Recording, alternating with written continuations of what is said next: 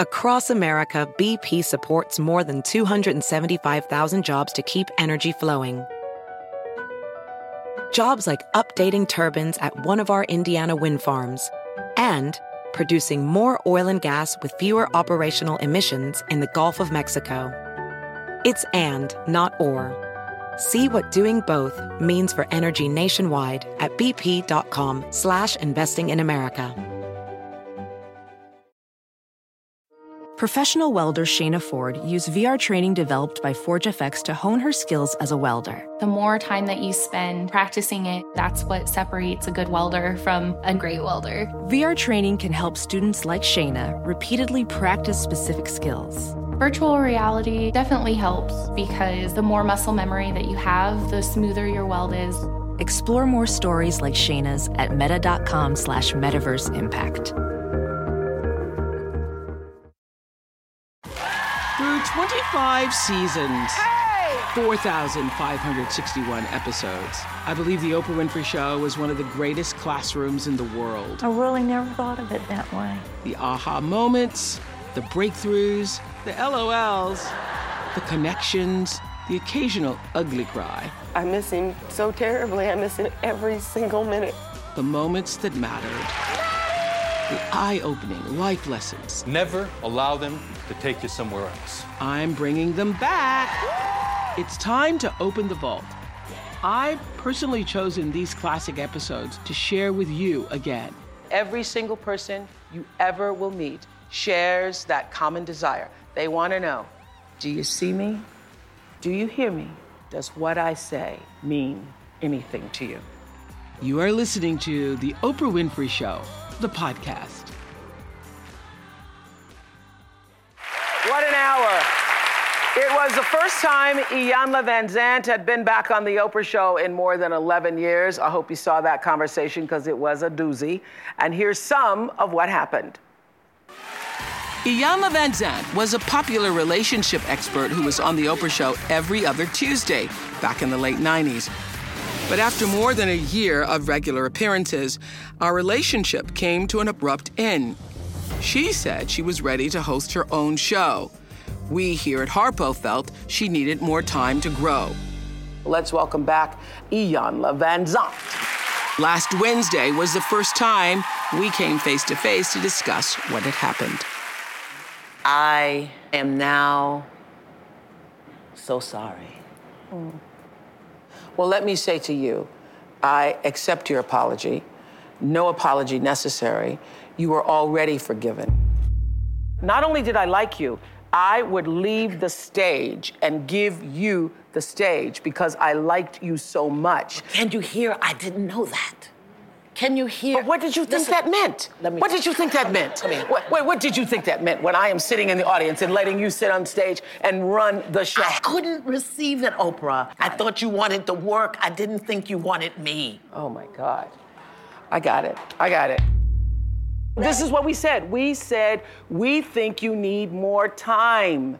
We said that to you. No, you said that to my lawyer. Ain't nobody said that to me. We think you need more time. Nobody said that to me. No. I'm not going to accept that. Okay, wait a minute. What I accept is that you knew what you were doing when you walked into that room and that you had the intention to force our hand. Absolutely not. That is absolutely not true. Not. That is not true? No, absolutely not. BP added more than $70 billion to the U.S. economy in 2022. Investments like acquiring America's largest biogas producer, Archaea Energy, and starting up new infrastructure in the Gulf of Mexico. It's and, not or.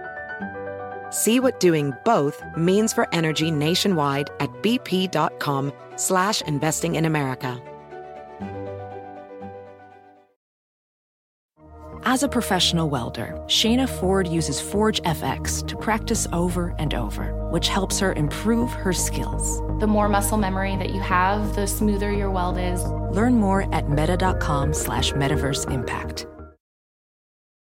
Well, we had planned to talk about Iyanla's piece from Broken Pieces on the last show, but as you saw, that our healing process took up most of that hour. There is still so much to talk about in Iyanla's new book, Peace from Broken pieces. That's what actually started this conversation. I saw an ad for the book and said, maybe we can have peace here. So Iyanla says that over the past few years, her life completely fell apart. She lost everything. She lost her home. She lost her marriage. She lost her multi-million-dollar book deals and all of her money. So how did you get this book deal? What happened? A dear friend of mine, Tavis Smiley. Oh, Tavis. Tavis said, you have to tell this story, and I'm going to make you an offer you can't refuse. So, and he did that over food, and when you're feeding me, I have a tendency. I see what the problem was. We didn't have a crab cake. I see. And I didn't want to. I didn't want to write it because I was real clear that it was my healing. I was clear about that. And, I've always been very transparent, exposed a lot and stuff. But this just got real. I mean, this was DNA level, core level stuff for me. But he made me a deal I couldn't that you refuse. Thought you had worked through. I thought I had worked it through, but I also knew that I was at another level of it. You don't heal it here, right. and then it's got roots and causes. It's got roots and causes. You got to gut it out. Yeah. So let's start with relationships. Back in the day, while Iyanla was empowering millions of our viewers in their relationships, her own marriage was falling apart. What you focus on grows. Where the mind goes, the behind follows. Iyanla's every woman appeal made her the go-to girl for relationship advice. Know that if you are not brave enough to go into love, taking a risk, then what you are doing is bargain shopping. Women and men were seeing themselves like they never had before. I like beautiful women. I like grits. I don't eat them every day. She even put her own husband under the spotlight. There are things that Yemi does that drive me out of my mind. But she says one of her off-the-cuff comments went too far, seriously damaging her own relationship. Women don't choose a man because he looks good. He gotta have some money, because if not, he's gonna be by himself. My man It's a bunch of broke men by themselves, I love him. He ain't got no money. Now, see, you feel it, and he swears it didn't bother him, but I know it was the nail in the coffin. That was? Yes, absolutely. So what happened when you left here? Did he say, why did you say that? He didn't say it, and I want to make it real clear that I'm speaking about my experience, not about him at all. And he is somebody's husband now. And that makes her my sister, and I won't talk about my sister's husband. Okay. But my experience was that he became very depressed. And after you said that? Well, just the kind of culmination of all things. That, to me, was just one of them. Tell me this, did he have his own job, his own occupation, his own career path at the time? Tell the truth? No. No, he didn't. Okay, so that would be a problem. Yeah, because it's very hard. The reason why my relationship has lasted all these years is because Stedman had his own path and was happy with his path, proud of his path, and wanted me to be everything I could be. So if the person doesn't have their own path, the reason my friendship with Gail is what it is because she always loved her life and loved her path. So that is fundamentally. But see, you can say that to me, and I can say that, but people have to.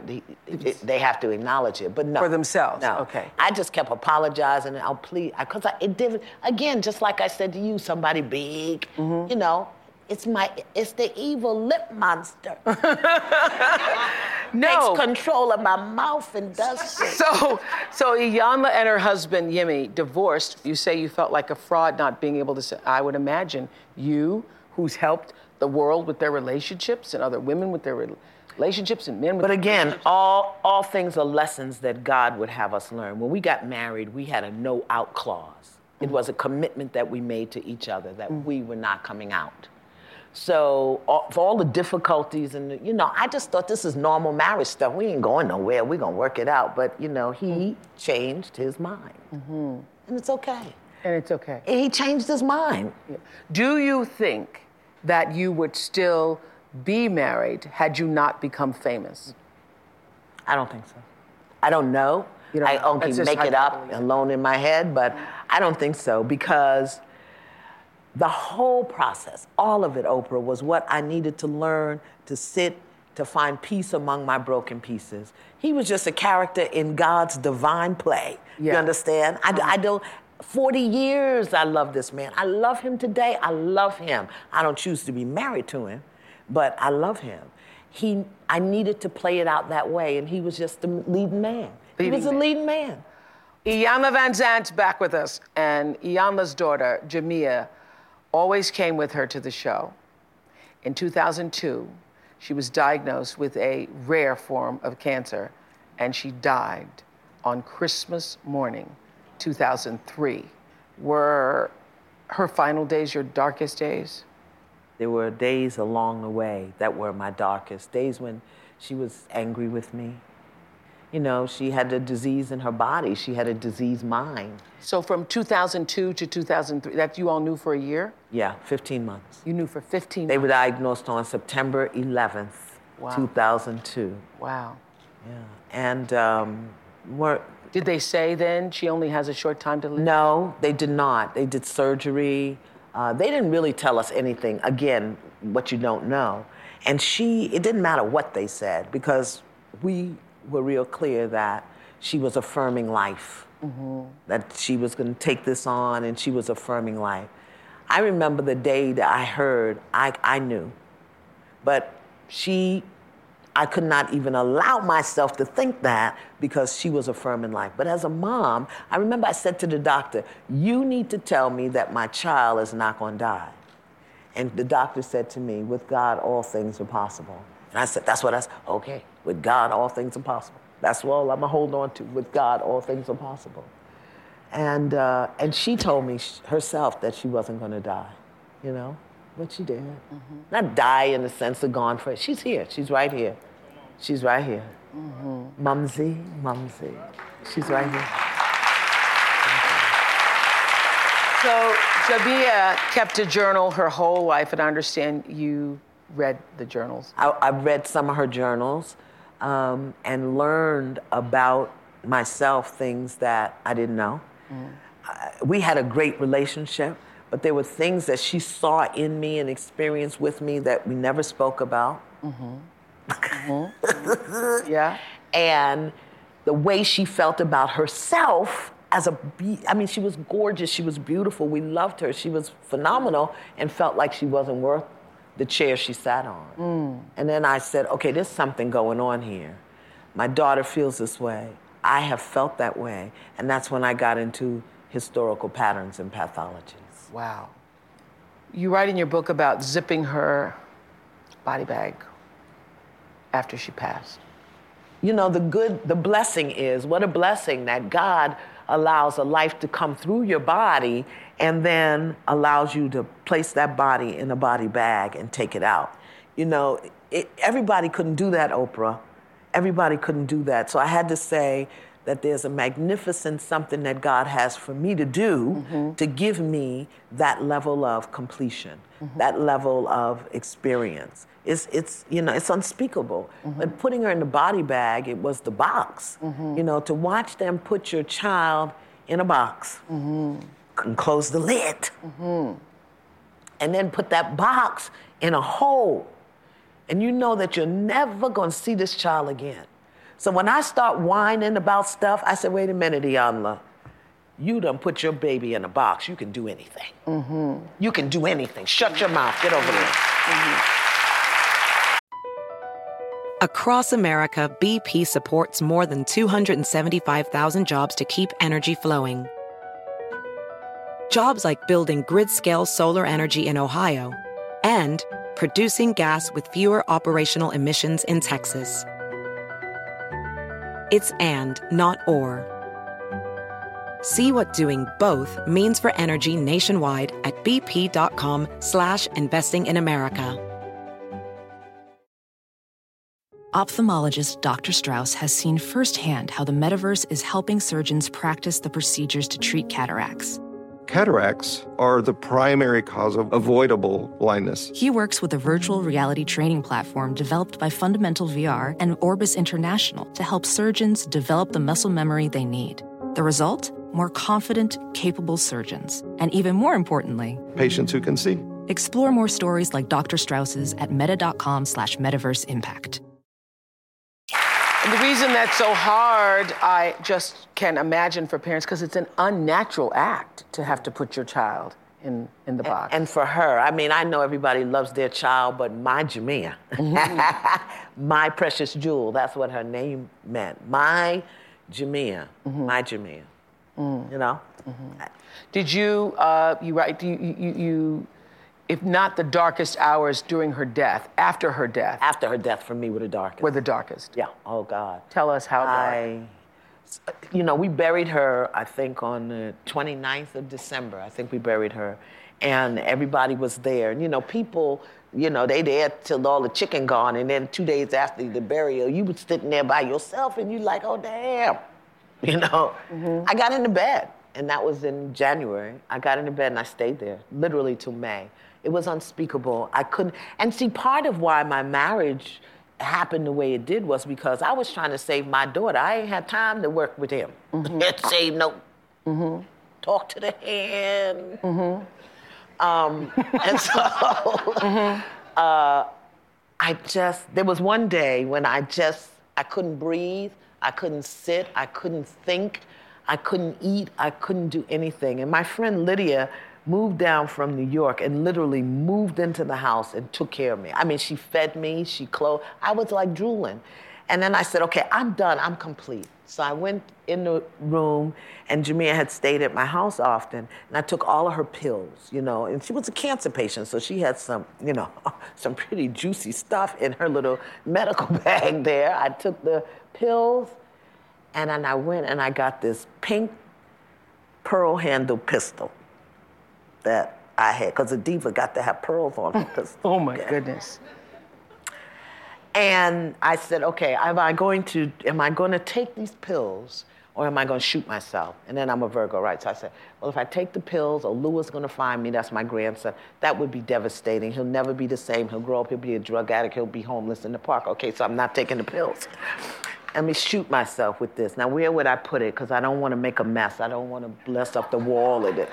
You know, and as I'm So you were at least that rational. I was at least that rational, but I think a lot of people who commit suicide just want to end the pain. They don't really want to die. Yeah. They just want to end the pain. I wanted to end the pain. So I'm sitting there, I said, okay, I'm going to do this. I'm going to shoot myself right here in the throat. I'm going to shoot myself right here. And what I heard loud as clear is if somebody went in the room, stop being dramatic. Stop it. Was that you, Holy Spirit? Really? And then I said, you really are being dramatic. Just shut up. Go somewhere and lay down. Go. But had you been in that depression from January to May for so long? But I was asleep. Yeah. But I was awake now, and it hurt. It hurt. And I had been in it for so long. How did you walk yourself through the pain? I remember Camille Cosby said to me after they lost their son, she said that she tried to busy herself and she tried to do other things and think about other things, but eventually she had to walk through the fire. You had to walk through the fire of the Well, two things happened. Number one is I got the call to come do Starting Over. And Michael Beckwith told me that when you're in grief like that, just do something in the name of that other person. And Jamia had dedicated the last 12 years of her life to working with me and working with women. So I knew I'm going to do Starting Over in Jamia's name. And before I could get to Starting Over, I had my broccoli breakdown. Did you read that? I was in the supermarket. His favorite vegetable was broccoli. Yeah. So I walked into one of those I still had money then, so it was like a real exclusive supermarket, the kind that has the mist that comes down. Yes. You know, the Polish supermarkets, they don't do That's that. on page 272. Mist, right? The mist was coming down, and I walked into the supermarket and saw the broccoli. And I literally had a psychotic break. I went over to the broccoli, I laid on the broccoli, and just began to weep. I had broccoli spurs in my nose.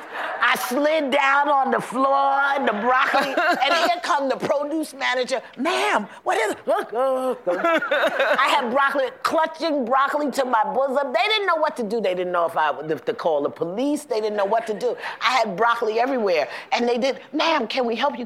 And I just, I hadn't wept. And when I was finished, I got up, picked them spurs out my nose, and walked right out the store. I ain't buy nothing.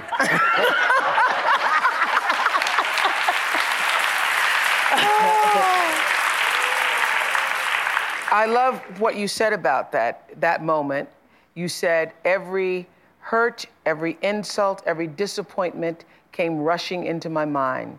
The memory of every loss, every poor choice and stupid decision I had ever made in my entire life came back as clear as if it were happening right then. That's the psychotic break you're talking about with the broccoli. And the healing, and it was the healing. Iyanla Vanzant earned millions of dollars as one of America's top relationship experts. She says today her entire fortune is gone. I didn't know how to manage money. I didn't really have a clear understanding of the value of money, other than you need it, you get it, you spend it. I couldn't grasp it all. I didn't know how much money I had. I had 6 bank accounts and I didn't know what they were for, where the money was. I had a millionaire lifestyle with a welfare mentality. So where did all that money go? Well, one thing, first I bought a building. Yes. I bought a building because I was determined to get my work done. And I bought a building not knowing that the same amount of money that I bought the building with, I owed in taxes. Because I didn't have the right kind of accountant. You know the Oprah effect, maybe you don't.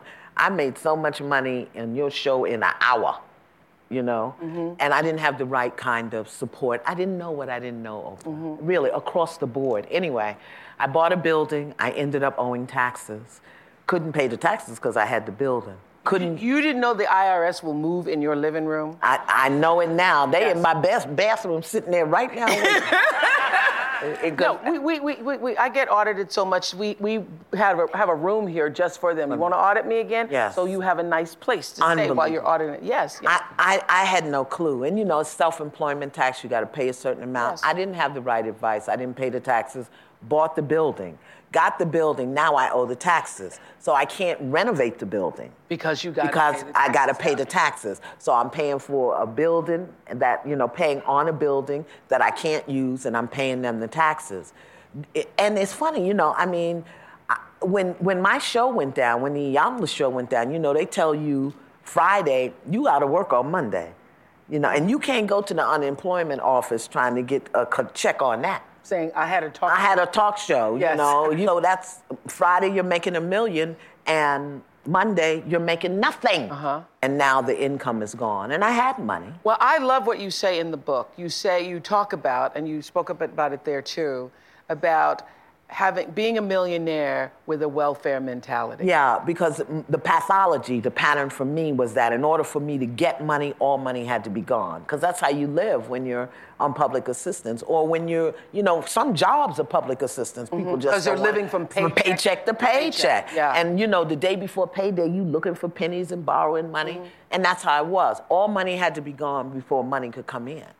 And that's another part of the pathology. So I just created an experience in my life where I would have no money. And is it also true, I found this too, that you don't have a concept of what $1 million can do? No, you really don't. You know what $5.99 can do, you know what $25.99 can do, but it takes growth and being with it to know what $1 million can do, and you have this perception that it's more than what it is, actually. Because it's not $1 million, it's only $580,000 after taxes. After taxes. Yes. And, so if you're a millionaire, you spend $1, you're not a millionaire anymore. No.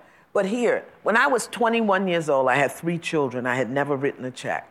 I went to the bank and I sat down with the woman and I said, I want to open a checking account.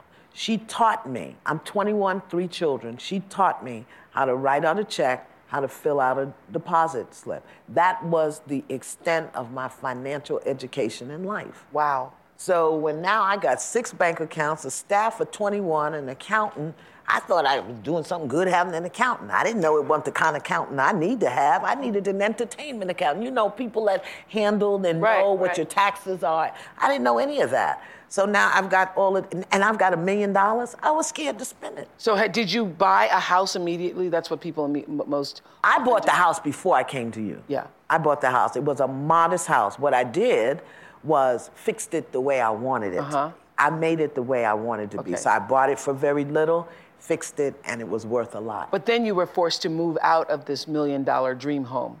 Because I had a crazy mortgage that I didn't know. I didn't know nothing about buying no mortgage. I had money. The man said, here's a house. I bought the house. I gave him the money. He gave me the keys. I went, oh, joy, oh, rapture. What do I know? Mm-hmm. I had this thing called a balloon mortgage, where I only pay a certain amount of money. You see how shocking and horrified you are? I'm still trying to figure out, well, what was the problem, you know?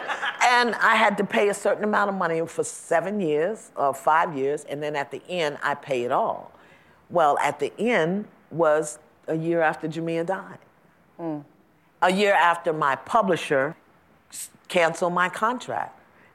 They said, okay, you got to pay this. Well, I don't have that. Couldn't refinance. So you now owe the publisher. I don't understand why you owe the publisher. Because they paid me an advance to do a book because I was on your show. Mm-hmm. And then Jamia got sick. Yeah. And I didn't write the book. I didn't turn it in. So they wanted me to pay back the advance, which I had spent over the course of these 2 years. And so they sued me. And so between the lawsuit and what I owed in taxes, I had a wonderful accountant who said, girl, you be working. I said, like Kizzy? He said, like Kizzy. You need to file bankruptcy, which in my mind was like, I owe people money and I'm not going to pay them. And I didn't want to do it. But there was no way I could pay back because, you know, the penalties on the taxes. Yes. I owed more tax. They couldn't even get on the whole line of the piece of paper, the thing. How much you owe? How much I owed, because it's every time I blinked or twisted, the penalties and interest. So I filed bankruptcy, folded in the lawsuit from the publisher, the taxes, the house, you know, my little store card where I used to go buy my pantyhose. So. Your little store card. You know, everything. I didn't have credit debt. So let's talk about making peace with that from those broken pieces. Because now your daughter is gone. Your husband is gone. Your dream home is gone. The money is gone. You're in broken pieces. How do you pick up from that and begin to move forward? I put my child in the ground. I can do anything for a little while because this ain't permanent. I had to learn, Oprah. I had to learn how to receive. I had to learn who I was. I didn't know who I was. I really didn't. I knew I was good at what I did. My work was pure. My work was in integrity. But me, Iyanla, like I didn't think you wanted me for me. I thought you wanted me for what I could do. The same way I'm sure you have to question, do people want me for me or do they want me for what I can do in terms of your money or your notoriety? It was the same thing, just at a different level. But now I know who I am. Really, really know who I am and know why I had to go through everything exactly as I went through it. I had to. Otherwise, I wouldn't have been able to write this. And when you started to write it, did it feel cathartic for you in a way that the other books, because the other books are more like teachings for us, and this was your story. That's what is so... the story feels intimate. It feels like you are really opening up your life and, sort of gutting yourself for the reader. I think that I have to do this for this next leg of the journey. People are in trouble, Oprah. People are suffering all over the world and in our country. And like me, I think many of us have to learn that it's not about things and it's not about money and it's not about your doingness. It's about your beingness. People have to learn that. Now, when Tavis Smiley, who you said, published this book for you and said you need to do it, when he first came to you as a friend and said, I want you to write this story, what was your resistance to doing it? Telling my business in the street. Because, I talk about, I really go there, but because what I realized was I didn't do anything wrong. All things are lessons that God would have us learn. And I got to look deeper and open wider to get the lesson for me, first of all, so that I can stand in the lesson and teach the world. I give myself away so you can use me. That's what it's about. Do you think that in any way you got a big head? No, I was too stupid to know what a big head. I didn't even know what a big head was, Oprah. You got to understand that. I was good at what I did. I believed in what I did, but I couldn't receive the hugeness of it. It never dawned on me, oh my God, Oprah Winfrey just offered you the world. So, and I ask this because I work with this for myself all the time. None of your lessons in this was about ego. My lesson was about worth. Was about self-worth. My lesson was about self-worth. I would say that. Okay. I think it was more about worth. Of course, ego is always there. I'm not going to say I didn't have any ego. But in terms of I'm great, I'm wonderful, no, I wasn't there. I was not there. At least I don't think I was. Was I there, y'all? No. Okay. They said I wasn't there. I would agree. I only say that because you speak from your heart and you know your truth. Really, it was worth, value and worth. If I had a big head, would I go do my own TV show and not let the people give me an office? Huh? But you didn't know that when you went there. I mean, I'm just asking if some part of you felt that, and I've, absolutely made peace with our conversation from the last time you were here, if some part of you felt in that somebody really big, just the notion of using that term. It was for me because you know what? Here it is. Thank you, Holy Spirit. Okay. I felt ghetto, and I didn't want you to think I was trying to be ghetto. I didn't want you to think that I was going off doing a TV show with Booba and Kafada in the parking lot. Okay. So that's why I said somebody big. I wanted you to understand how important this was to me. Not because I was saying they're bigger than you. I will say that Diane, she's the former executive producer of the show, Diane did say that to me, who's bigger than us? And I thought, a lot of people are bigger than us. I was thinking in terms of telepictures, Sony. Okay. I was thinking in terms of broadcasting networks. I wasn't thinking in terms of a person. And as I said in the last show, when I found out it was Barbara, I went, oh, okay, I get that. But that's like getting the Steven Spielberg call. Steven Spielberg. Or Norman Lear. Or Norman Lear. That's like, yeah, so but I can you see that. how from our perspective, each of us heard the same conversation differently? Yes, but I would say that I felt that I was freeing you to go to do what you really wanted to do. And that's a part of my own pathology, in that if you don't want me, then I don't want to be wanting you. If that's what you want, then I say you are free to go. I'm not going to do that anymore in my life. I did that in my 20s. Please don't leave me. Please don't go. Please call me back, please. So now I'm and it doesn't matter who it is. If you say you don't want me, I'm like, I release you to do whatever it is you need to. And I told everybody, Barbara Walters, everybody, I'm not leaving Harpo. I'm not leaving Harpo. So you thought if you don't want me, you're free to go. And I was oh my God, she really didn't want me. Wow. So we want to know, do you still get royalties from the book? So when people go out and buy this book? Oh, this one? Yes. Please go buy this book. No, I have 13 titles, and 10 of them I'm not paid a royalty on because the publisher sued me, and that suit was folded into the bankruptcy. So now they don't pay me until all of that is paid off. Yeah. But do you own your own, intellectual property now? No. Now I do. Now all of that. All of that, no. Yeah. I didn't know. I need help. Yeah. I need help, Oprah. Oh, that had to be hard. Oh, boy. Hard. I don't own film with my name on it. I don't own most of my audio. I didn't know. I didn't know, Oprah. I didn't know. So I set this thing up. Like I said, it's a dependent or a codependent mentality where I think, I do this and you give me that. I do this and you give me that. Not, hey, this is mine and this is the value I bring to the table. Mm-hmm. This is the bargain I want to make. Mm-hmm. How can we have fair exchange? Mm-hmm. I was like, oh, you want this? And you, okay, and I'll take that. That's where I was. I mean, I see that now. I didn't know it then. Then I thought I was living big. Mm-hmm. Hound hog, don't even eat pork, and I'm living on the hog. That should have been a clue. So you admit here throughout this book, but this book is an admission actually of not walking the walk for yourself.